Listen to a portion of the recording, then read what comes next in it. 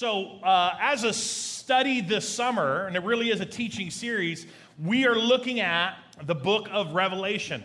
And I asked last week who kind of, in your life, have you kind of steered away from maybe even reading the book of Revelation because of what you heard about the book of Revelation, or maybe what you started reading about the book of Revelation and it freaked you out, and that's okay. We're going to call it Revelation Weird. There's a lot of Revelation Weird that we're going to get into over the next few weeks. But that's okay, and I just wanted to help give us a healthy approach, because our encouragement to you is always for you to read the Bible, for you to do it. It's not enough for me to do it and read it to you.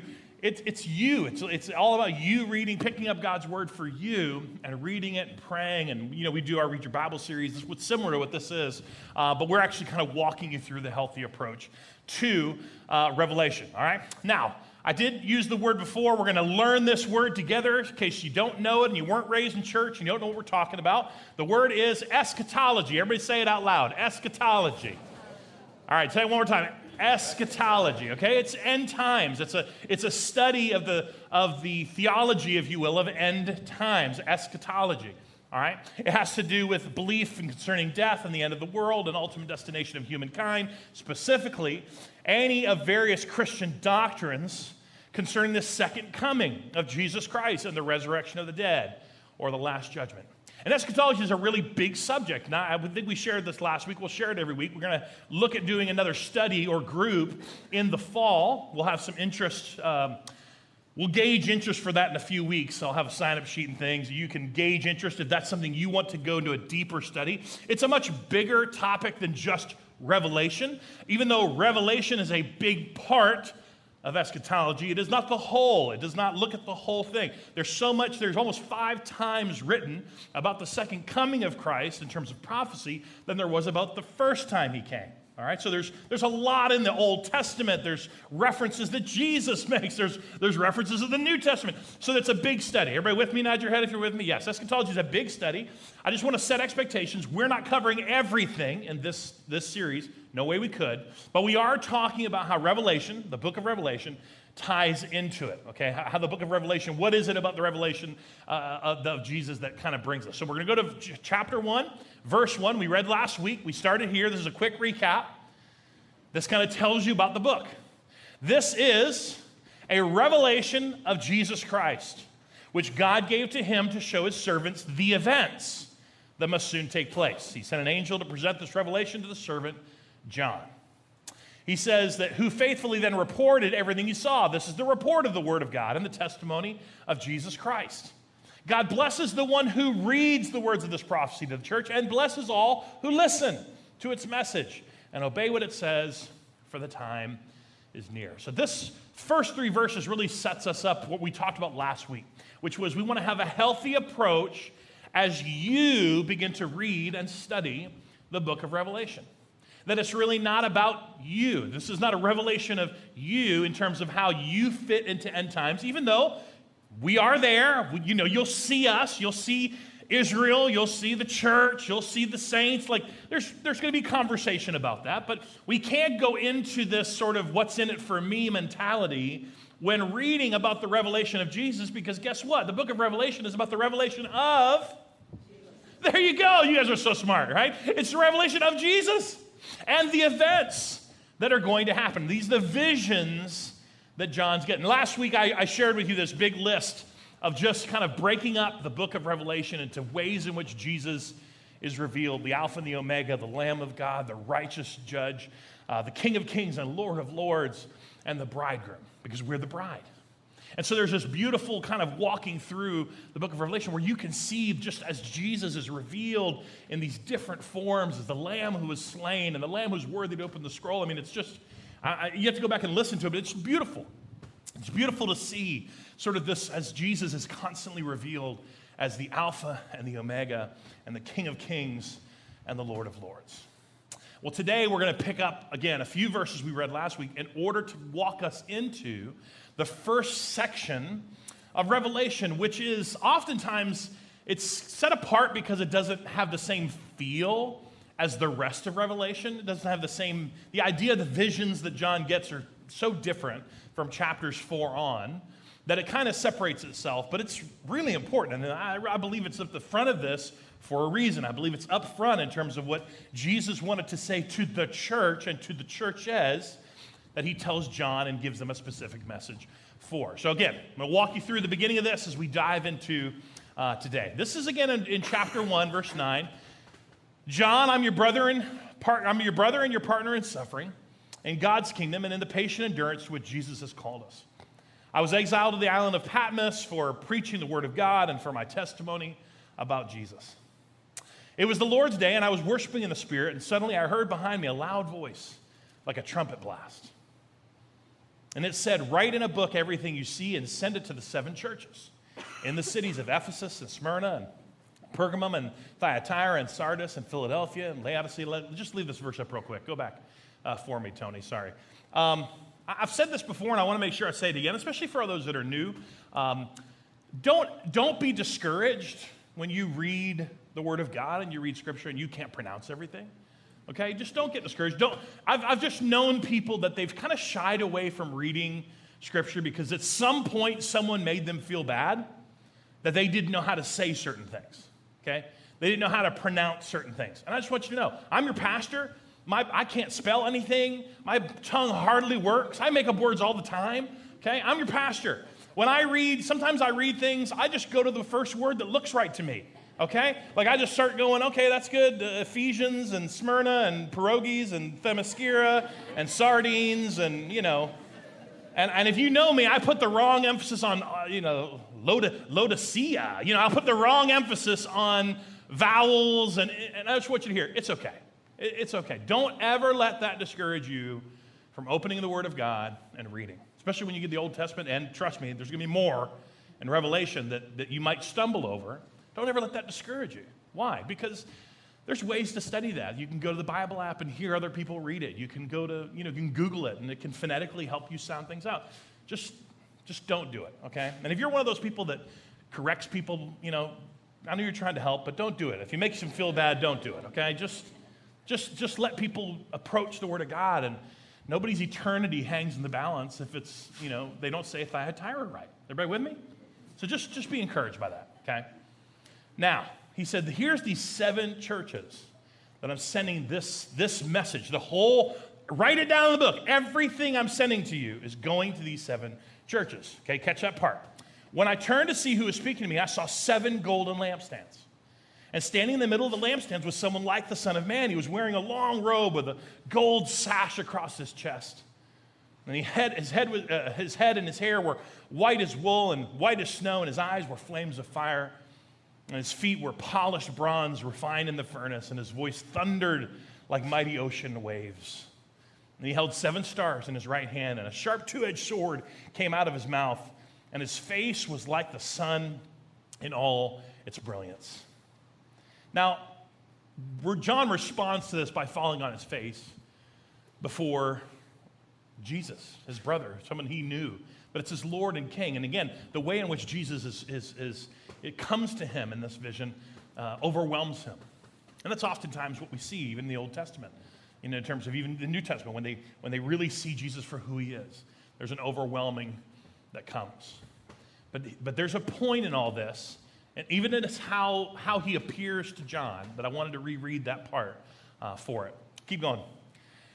Verse 19, again, he says, write down all that you've seen, both the things that are now happening and the things that will happen. I told you last week, there's 3 layers to Revelation. There's a preterist view, the historic view, the futurist view. There's things happening in that moment. There's things happening in the season of John's life, and there's things that are going to happen in the end times, okay? It says, the meaning of the mystery of the 7 stars you saw in my right hand and the 7 gold lampstands is this. The 7 stars are the angels of the 7 churches. And the 7 lampstands are the 7 churches. So sometimes when you get visuals in John's vision, in Revelation, a lot of times you're going to have some context to why that visual matters, okay? And there's going to be a lot of stuff that even brilliant scholars disagree about what that visual means. But there are really cool moments in Revelation where Jesus goes ahead and just tells us what the visual means, right?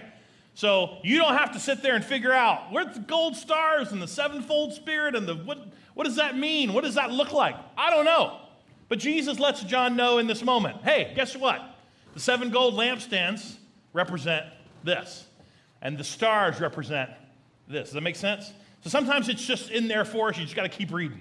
You just got to keep reading, and Jesus reveals it to John. Here's what I mean by these things. Now, the reason he wanted him to know the 7 gold lampstands and the 7 stars representing these 7 specific churches is because Jesus is getting ready to send a letter, a message to these 7 churches by name. Now, these 7 churches, they don't get talked a lot about because they're just a few of the first century churches. They didn't represent all the churches, but they were strategically located. I'm going to give you a quick map, okay? Just so you have some sort of visual and reference in terms of modern-day Turkey, kind of Asia Minor. This is, you see Patmos, okay? You see where John would have been exiled. So it gives you some reference to where he is. And then it shows you the churches, right? Ephesus, Smyrna. It kind of shows you where they are. Now, they're kind of strategically located, especially in the early church, because they would have probably been able to, east, north, south, west, they would have been able to get the message. Remember, the whole message of Revelation is given to the 7 churches. They would have been able to get the message out to everyone. But Jesus is going to give them a specific message to them. He's going to give them a very special letter message. Just to give you a big picture, okay? Just think about the first century church as it grew, okay? There over there, way north of Jerusalem is Antioch. That's where the church had gone, and that was kind of the center of the first century church when they were going through persecution in Jerusalem. They went to Antioch, and Antioch became sort of the center hub. And then you notice that, right there in the center are these 7 churches. So again, it was very strategic in terms of where they were, in terms of the sea and the Mediterranean Sea and the Aegean Sea and all that, as to how they would have helped get the message out, how they would have helped spread the letters or spread the visions that John had. There are 4 things I want you to notice. I'm going to read through the letters today. There's 4 things I want you to notice in every letter, okay? Now, the letters for these churches were not just to these churches. Again, they have context to these churches, but we can learn from every single letter to every single church. It's the Word of God. It speaks to us, okay? But these are letters specifically to the church in Ephesus, to the church in Thyatira, to them. And he brings up contextual things for them in the message that he brings them. But at the same time, there's 4 things that happen in the majority of these letters. First and foremost, there's going to be a reminder of who the author is. Now, John wrote to the church. Okay, he wrote the Gospel of John. He wrote the first 3. John 1, John 2, John 3. He wrote a letter to the church. But Jesus wants to make it clear, this isn't John writing you. This is Jesus writing you. And he gives the vision, which is why I read it earlier, the vision that John had of who Jesus came as. He's going to give an element of that to every single church so that they know who the author of this letter comes from. There's always going to be a praise for things well done. Okay, there's something in there in which Jesus tells the church, good job, like well done, good and faithful servant. There's a judgment or rebuke of sin and wrongdoing. Now, that's only 5 out of the 7 churches in the way it's kind of presented throughout those letters. Some people argue about that too, but we're just going to keep it simple, okay? 5 out of 7. And there's always a promise or reward for obedience. There's always a promise or reward for obedience. So I'm going to read the whole letter to Ephesus, just to walk you through it. I won't read the whole letter of every single one. We're going to dive into the meat of the praise and the rebuke of most of them. But, again, Jesus wants him to know, it's me who's speaking to you. It's me who's giving you this letter. And there's always a promise and reward. It's always the same promise and reward, which is Jesus. You get me. But here's how the church in Ephesus goes. He says, write this, if you want to turn in your Bible, it's Revelation 2. We're going to go through those 2 chapters. It says, I want you to write this letter to the angel of the church in Ephesus. This is the message from the one who holds the 7 stars in his right hand and who walks among the 7 gold lampstands. Again, using the visual John had, he wanted to know who was writing this. I know all the things you do. Right? I have seen your hard work and your patient endurance. I know that you don't tolerate evil people. You have examined the claims of those who say they are apostles but are not, and you've discovered they are liars. You have patiently suffered for me without quitting. But I have this complaint against you. I don't know how those words feel to you, but we're going to talk about it in a minute. But like Jesus just saying the words, I got trouble with this. I got a problem with this. I have this complaint against you. Hey, good job, everybody. Doesn't it feel like those management classes where you're supposed to sandwich a negative thing? You guys all with me? Where you sandwich a negative thing in between two positives? They got that from the Bible, right? I'm just telling you. So this is where Jesus tells them what they're doing well, but then to the church at Ephesus, he does have a problem. You know, this is, by the way, this is the same church that Paul wrote the letter of Ephesians to. That's the church in Ephesus. He says this, you don't love me or each other as you did at first. King James says, you've lost your first love. Look how far you've fallen. I want you to turn back to me and do the works you did at first. If you don't repent, I will come and remove your lampstand from its place among the churches. He goes on to say, but this is in your favor. You do hate the evil deeds of the Nicolaitans or Nicolaitans. This is a group of people we'll talk about in a minute, just as I do. This is Jesus saying, look, you don't like what they're doing, and I don't like what they're doing. Anyone with ears to hear must listen to the Spirit and understand what he's saying to the churches. And to everyone who is victorious, I will give fruit from the tree of life in the paradise of God. You see those four things show up? The author tells you who it is. There's a praise. Good job, Ephesians. Good job, church. You're doing this great, you know? But then there's a rebuke. You've lost your first love. You've lost what it is. You've lost the love that you once had, not just even for God, but for each other and how it's expressed to each other. And then there's a call to repentance because it's sin. There's a call to repentance and a call to turn back to God. And the promise is that for those who are victorious, for those who succeed in doing that, for those who take that path, they're going to eat from the tree of life. They're going to have fruit from the tree of life in paradise with God. Now, I'm going to quick give reference and credit to Dr. Jim White down in Mech Church. He wrote a little bit about the apocalypse, and I just, loved what he's done in the past. And when I actually looked up stuff with the seven churches, I looked at some stuff he wrote, and I loved the characterization he gave to all the churches. And so I'm just going to give you full credit. This all comes from Dr. Jim White. I love this quick little characterization he gave all seven churches. I'm going to use it this morning. But I wanted you to know where I got it from. It's not because I'm quippy or witty or anything. It's like I just loved them. And here's the quick characterization he gives to the church in Ephesus. They are loyal but loveless. Right? Jesus gives them the praise. You've been loyal to me. You've been loyal in your faith, but you're loveless. You've lost your first love. You're all about the rules. You're all about the book. You're all about the law, but you're not about the heart anymore. You're not about the love anymore. You're all about truth, but no grace. Everybody with me? Like that's where they are. And Jesus is telling them that's a problem. Okay? That is an actual problem. Look, it's good that you identify false teachers. It's good that you've identified those people who lie. It's good that you identify those who are against God. But you remember, the heart is to love them.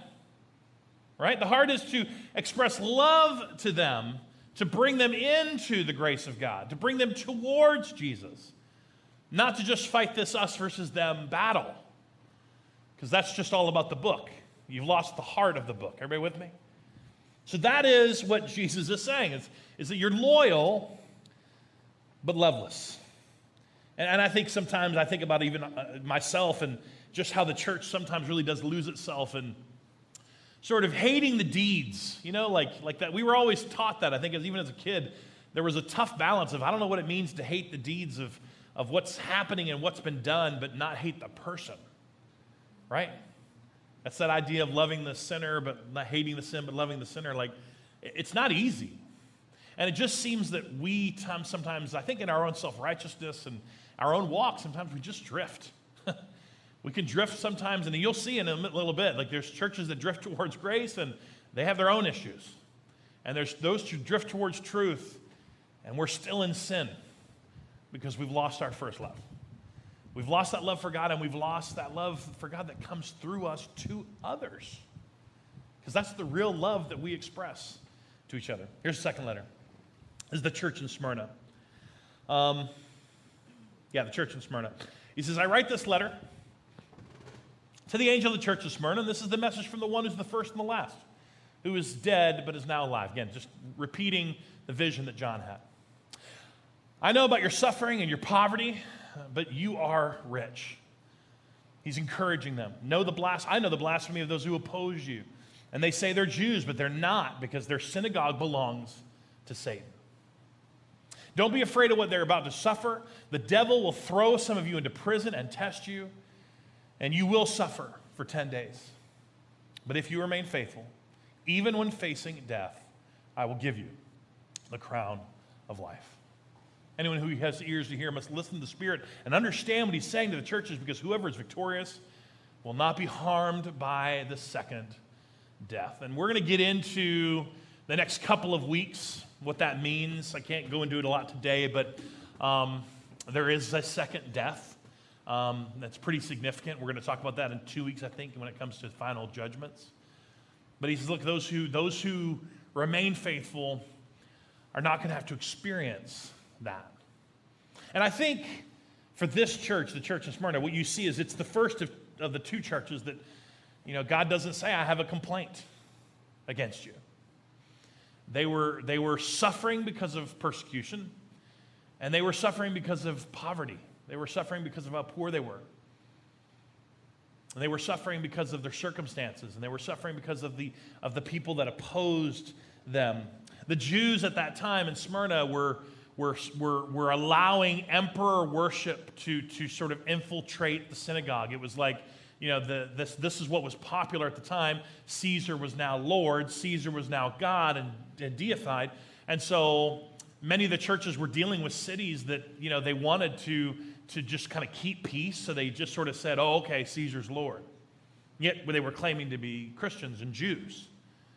And so Jesus is like, yeah, you fought against this for good reason, because that's not what that is. They say they're Jews, but they're not. They're claiming that someone else is God. They're claiming that Caesar is Lord. And so the characterization, again, comes out that they're enduring but weakening. And this does happen. The enduring church can continue to weaken if not encouraged, if not, share. This is why I think Jesus shared this letter. Look, I know you're poor, and I know there's circumstances around you, and I know that you're persecuted, but you are rich. And I am promising you, if you make it through this, I think the scholars kind of argue about the whole 10-day thing. The idea of 10 days is not so much 10 literal days as much as it is 10 represents the season, a limited season of persecution that they are going to have to work through. But Jesus is promising that it's limited. He's promising that there's just a season and that this too shall pass. And he says, if you remain faithful, even in that, don't wallow in it. Don't wallow in that suffering. Remain faithful, and the promise, the reward will be there. There's the third church in Pergamum. Yep, say the word right. Pergamum. And he references himself. This is the one who's speaking to you with the mouth of a two-edged sword. This is how Jesus refers to himself. He says, look, I know you live in the city where Satan has his throne, yet you have remained loyal to me. You refuse to deny me, even when Antipas, my faithful witness, is martyred among you there in Satan's city. So they've witnessed a true believer being martyred there. But I do have a few complaints against you. You tolerate some among you whose teaching is like that of Balaam, who showed Balak how to trip up people of Israel. He taught them to sin by eating food offered to idols and by committing sexual sin. And it says in a similar way, he took an Old Testament reference and said, look, in a similar way, you've allowed some Nicolaitans among you who follow the same teaching. And he says, I want you to repent of that sin, or I will come and suddenly fight against them with the sword out of my mouth. So this is a point of where John, representing, sort of writing this down, Jesus' letter to the church, he says, look, you're doing well, you're being faithful, you are devoted, and you've remained loyal to me, but you've been compromised, and you are compromising. That's the characteristic that you can see in this church. They're devoted, but compromising, right?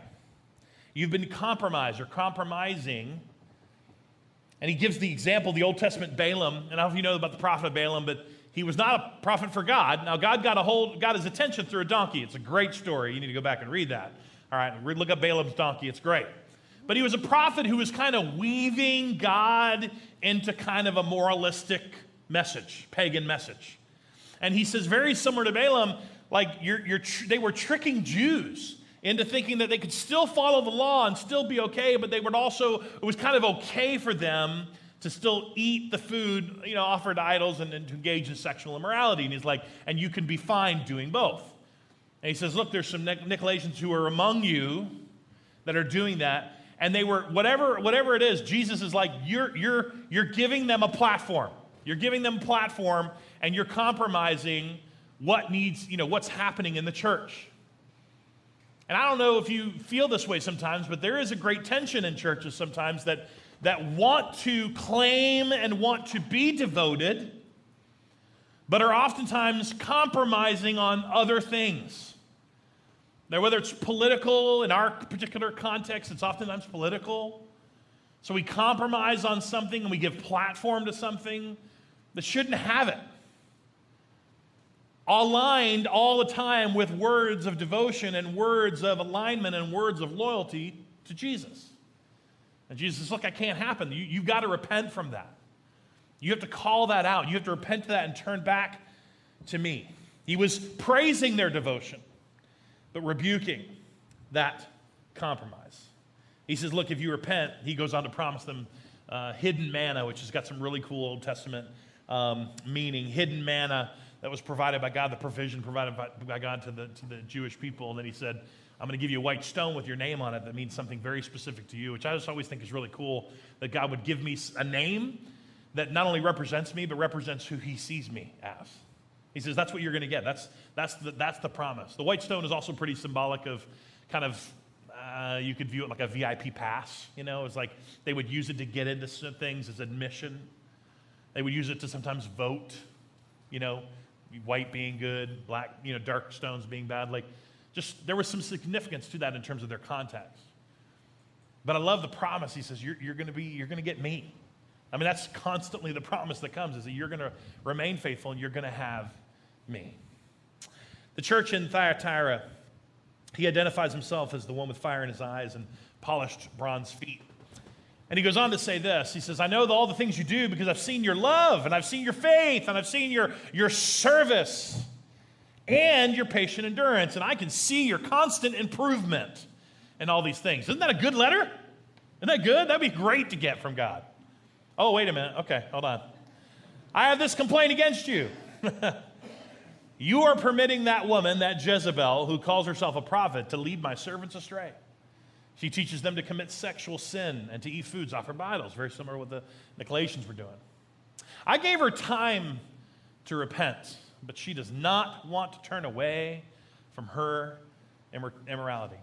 And therefore, I will throw her on the bed of suffering, and those who commit adultery with her will suffer greatly unless they repent and turn away from their evil deeds.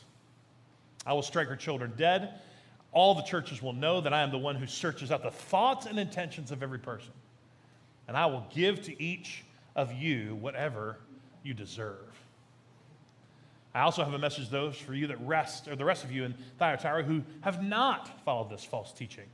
And I love this where it says deeper truths, as they call them, depths of Satan, actually. Right? Deeper truths, and he says, but actually they're just depths of Satan. I will ask nothing more of you except that you hold tightly to what you have until I come. Again, this is Jesus' letter to the church. Look, I know some of you have not gone astray, but I want you to hold tightly. Hold tightly to what you have until I come. This church is serving, but falsely tolerant. They're falsely tolerant. Let me just give you, because this is one that I see probably more often in the Western world. I see this happening in churches in our culture more than anything. This church was knocking it out of the park when it comes to their visible service to others. Okay? Feeding orphans and widows, check. Right? Raising money for people who are suffering, check. You know, serving and loving those who need love, check. Loving prisoners, check. Like they were checking off the boxes. You even see Jesus says, you are even improving in this every single day. They're getting better and better at it. They were, when it came to social justice and everything else, they were knocking it out of the park. He says, the problem is there's a prophet among you. This, he actually refers to Jezebel, which was a real person, by the way. Jezebel was a person in the Old Testament. Again, reference to the Old Testament, reference for the Jewish people of a Jezebel who was extraordinarily evil, leading people, God's people astray. And he says, you have a Jezebel among you that is leading people.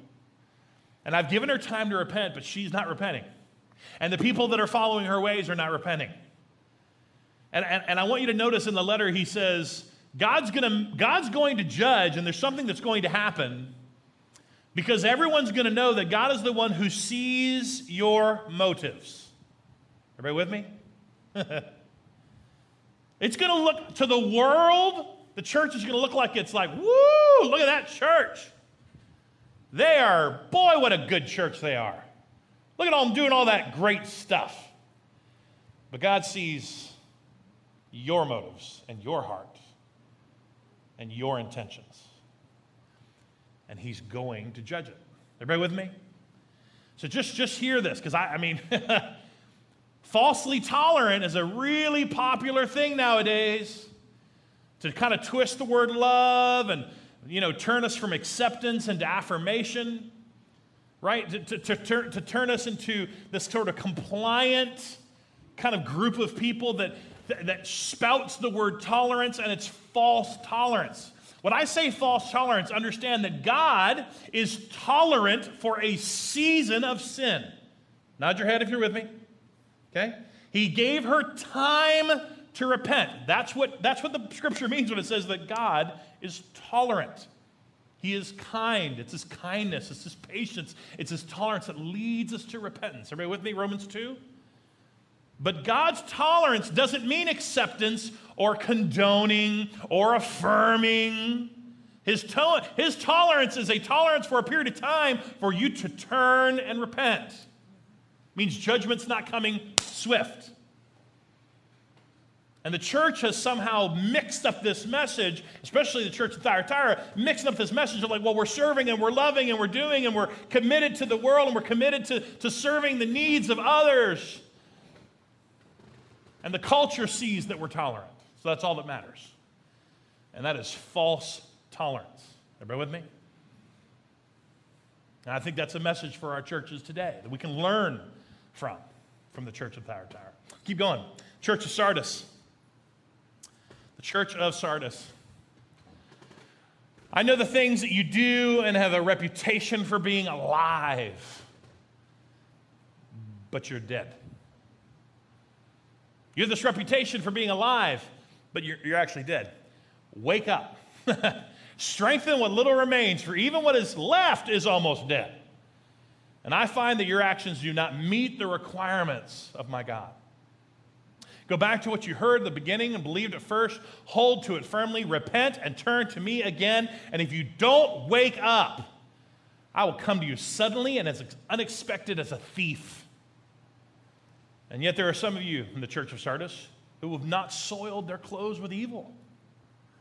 And they will walk with me in white, for they are worthy. And all who are victorious will be clothed in white, and I will never erase their names from the book of life, for I will announce before my Father and his angels that they are mine. Now, this is some pretty contextual stuff. Let me give it to you real quick. Pretty contextual from the standpoint of Sardis was a mountain city, and it was kind of thought to be kind of impenetrable. It was thought to be like really safe and secure, and nobody could kind of take it. Problem is, they were seized more than once. actually, in their life. They were actually seized by people more than once. So it wasn't true, even though they kind of hailed as they had this impregnable city, right? They also were known in the region for their dyed clothes, their colored cloth and wools. And it made me think of, when I read it, I was thinking about the Color Festival in India. You guys know what I'm talking about? Right? You've seen, like, I mean, with 4K, man, like I've watched stuff where it's like beautiful, vibrant colors, like alive colors. And Jesus uses all of this in this letter to say, if you don't repent, you're going to get seized, whether you think you're seizable or not. Like, I'm coming like a thief. Does that make sense? He's very specific to them. You think that you have this fortress that can't be touched, and I'm telling you, I'm going to come like a thief and take it. He said, and then he goes on to say, some of you have not soiled your clothes with evil, meaning you're so used to this beautiful, alive color, this sort of on the outside, you look beautiful and alive, but on the inside, spiritually, you are dead, and you are dying. And I will come if you don't repent. If you don't wake up what's little left there, I will come. And all of those who have not soiled their clothes with evil are going to be dressed in white. And he goes on just to kind of talk about, again, the purification of the pureness that comes from God, that white color that sort of represents him, pure, versus what they were sort of known for. And so the church, this is a characterization, they're walking the dead. And my challenge to you is just understand spiritual death. Spiritual death doesn't necessarily happen like we notice it happens sometimes. Sometimes it's tragedy. Sometimes it's unanswered questions. Sometimes it's people who have outright rejected their faith, turned away from God. But those are the ones we hear about, and those are the ones we read about, and those are the deconstruction sort of stories that get highlighted. But guys, that is not what the majority of spiritual death looks like. The majority of spiritual death looks like a drifting. Slowly, inch by inch, slowly but surely, drifting further and further and further and further away from God and towards self. That's what spiritual death really is. And the call here is you need to wake up.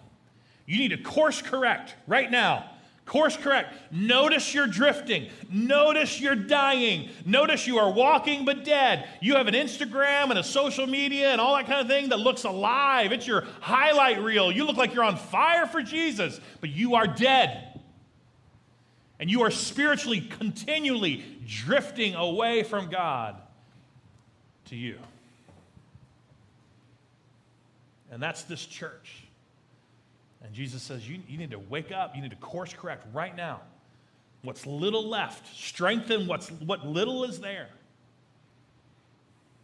So you can walk with me in white. So you can be a part of what's coming for those who are victorious. And again, all of this is a precursor to the judgment, to what's going to happen, and we talk about in the next few weeks. Let's keep going. This is the church in Philadelphia. Church in Philadelphia, he says, I know the things you do. I have opened a door for you that no one can close. You have little strength, yet you obeyed my word, and you did not deny me. He says, look, I will force those who belong to Satan's synagogue, again, kind of referencing that. It would be like us, the cities that he's referencing, it would be like us talking about what's Vegas? Sin City? You know how we refer to Vegas as Sin City? It's kind of the same thing. He's talking about these towns that have kind of subjected themselves to emperor worship, and he's like, that's Satan's synagogue. Those liars who say they're Jews, but they're not, and they come and they bow at your feet, and they're going to come and bow at your feet, right? They're going to acknowledge that you are the ones that I love. Like, this is what's going to happen. Because you have obeyed me and my commands to persevere, I will protect you from the great time of testing that will come upon the whole world to test those who belong to this world. I am coming soon. I want you to hold to what you have so that no one will take it away, or no one will take away your crown. And those who are victorious will become pillars in the temple of my God, and they will never have to leave it. And I will write on them the name of my God, and they will be citizens of the city of my God. It's the new Jerusalem that comes down from heaven for my God, and I will also write them my new name. And so, again, this is a lot of precursor language to what's coming in the rest of John's visions about a time of testing, about a time of tribulation for the whole world, a time of struggle. But you're going to notice that the church in Philadelphia is also, it's the second church that doesn't really get a rebuke. It doesn't really get I have a complaint about you. He just goes on to say, look, you are weakened. You are weakened from your persecution, but you have been faithful, and you've remained faithful to me. And he's basically just saying, I want you to hold on. Stay true. Stay faithful. Great message to the church. Seventh letter is to the church in Laodicea. And there's some great context to the church of Laodicea, but let me give it to you really quickly, just so you can see. This is one of those great ones to exegete because it kind of, there's so much internal language in this one, compared in light of who they are. Just so you know about this church, this region, this city, they are wealthy. I mean, we're talking wealthy, right? Like stupid Charlotte Ballantine wealth. You know what I'm talking about? Like crazy, I don't even know that money. How do you even print that money? You know what I'm saying? Like wealthy. So much so that there was an earthquake. I believe it's stated there's an earthquake in about 60 AD. And they didn't even want money from Rome. They refused money from Rome because they had all they needed to rebuild. They had all they needed to take care of it. Like they are wealthy, okay? The second thing to know is, again, they were very, very known for their clothes, and they had sort of fine linens and silks and all sorts of things, that they were the center of sort of like, if you think Paris is the center of the fashion industry, very similar would be the Laodicea region. And the third is their medical advancements. They actually were extremely smart and wise in medical technology at that time, if you will. They had ointments that could actually cure vision problems. They had all sorts of incredible things that they were known for. And the fourth thing that they're known for is that they had zero fresh water, right? They had zero fresh water. If you look at the region, the water had to come in. Everybody think California? Everybody ready? Okay. The water had to come in, right? For about 6 miles or so from the closest, hot springs or whatever. And they would have to come in through aqueducts and through piping to get to the city.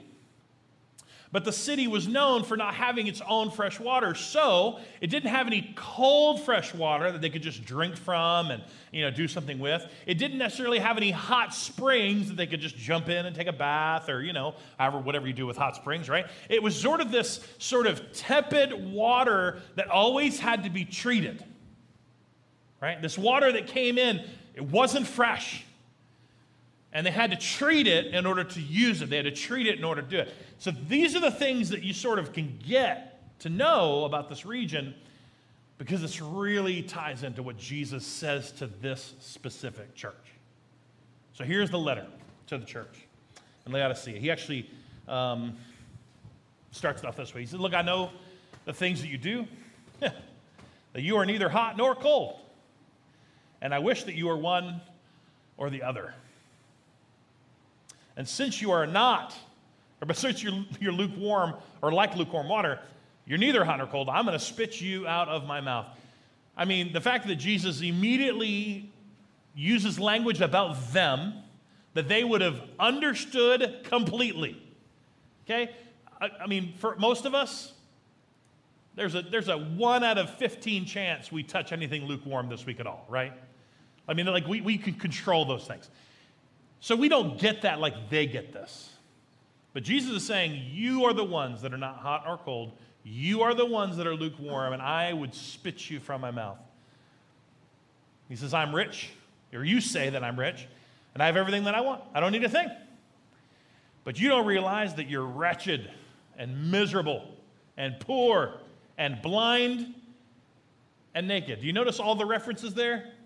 Blind, poor, naked, compared to all the things they were known for. He says, I'm going to advise you to buy gold from me. Gold that's been purified by fire. And then you'll be rich. I want you to buy white garments from me, so you will not be shamed by your nakedness.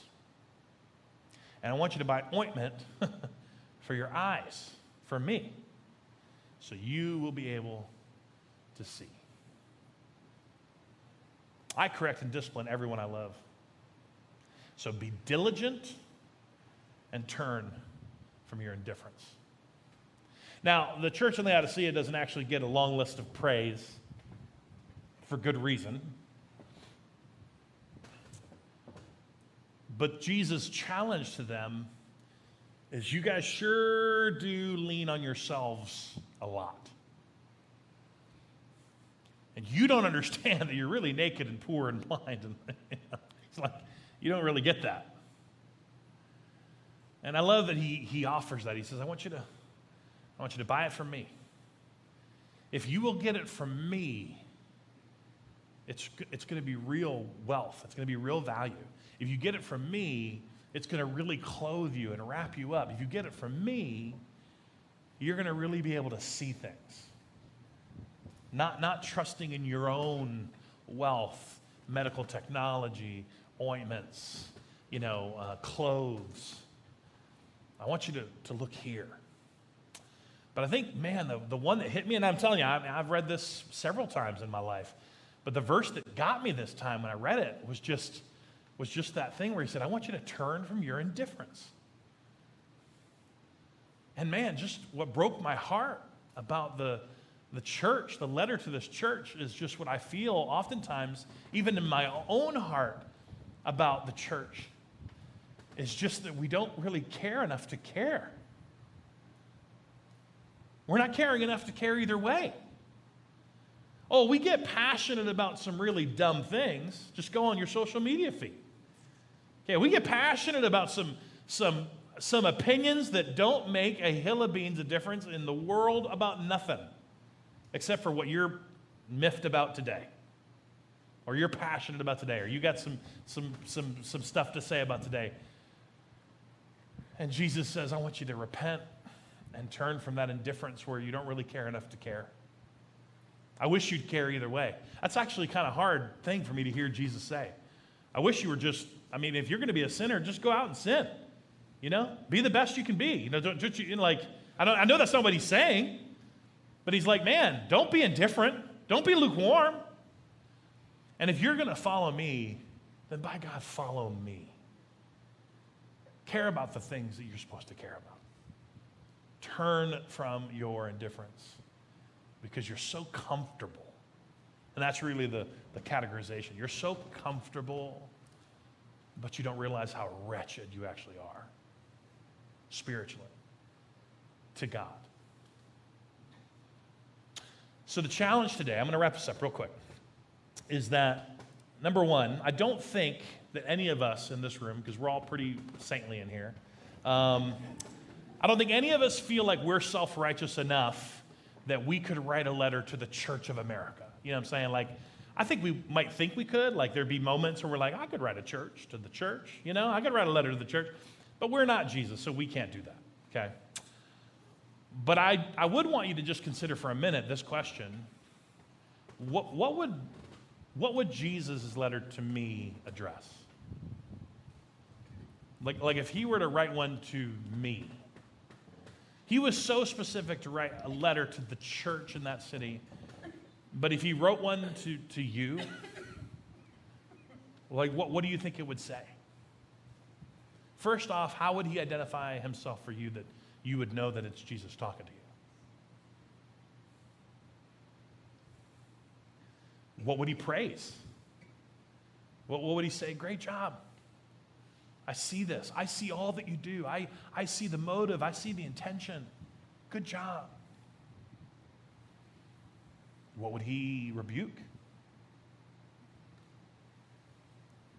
What would he, and it's just convicting for me.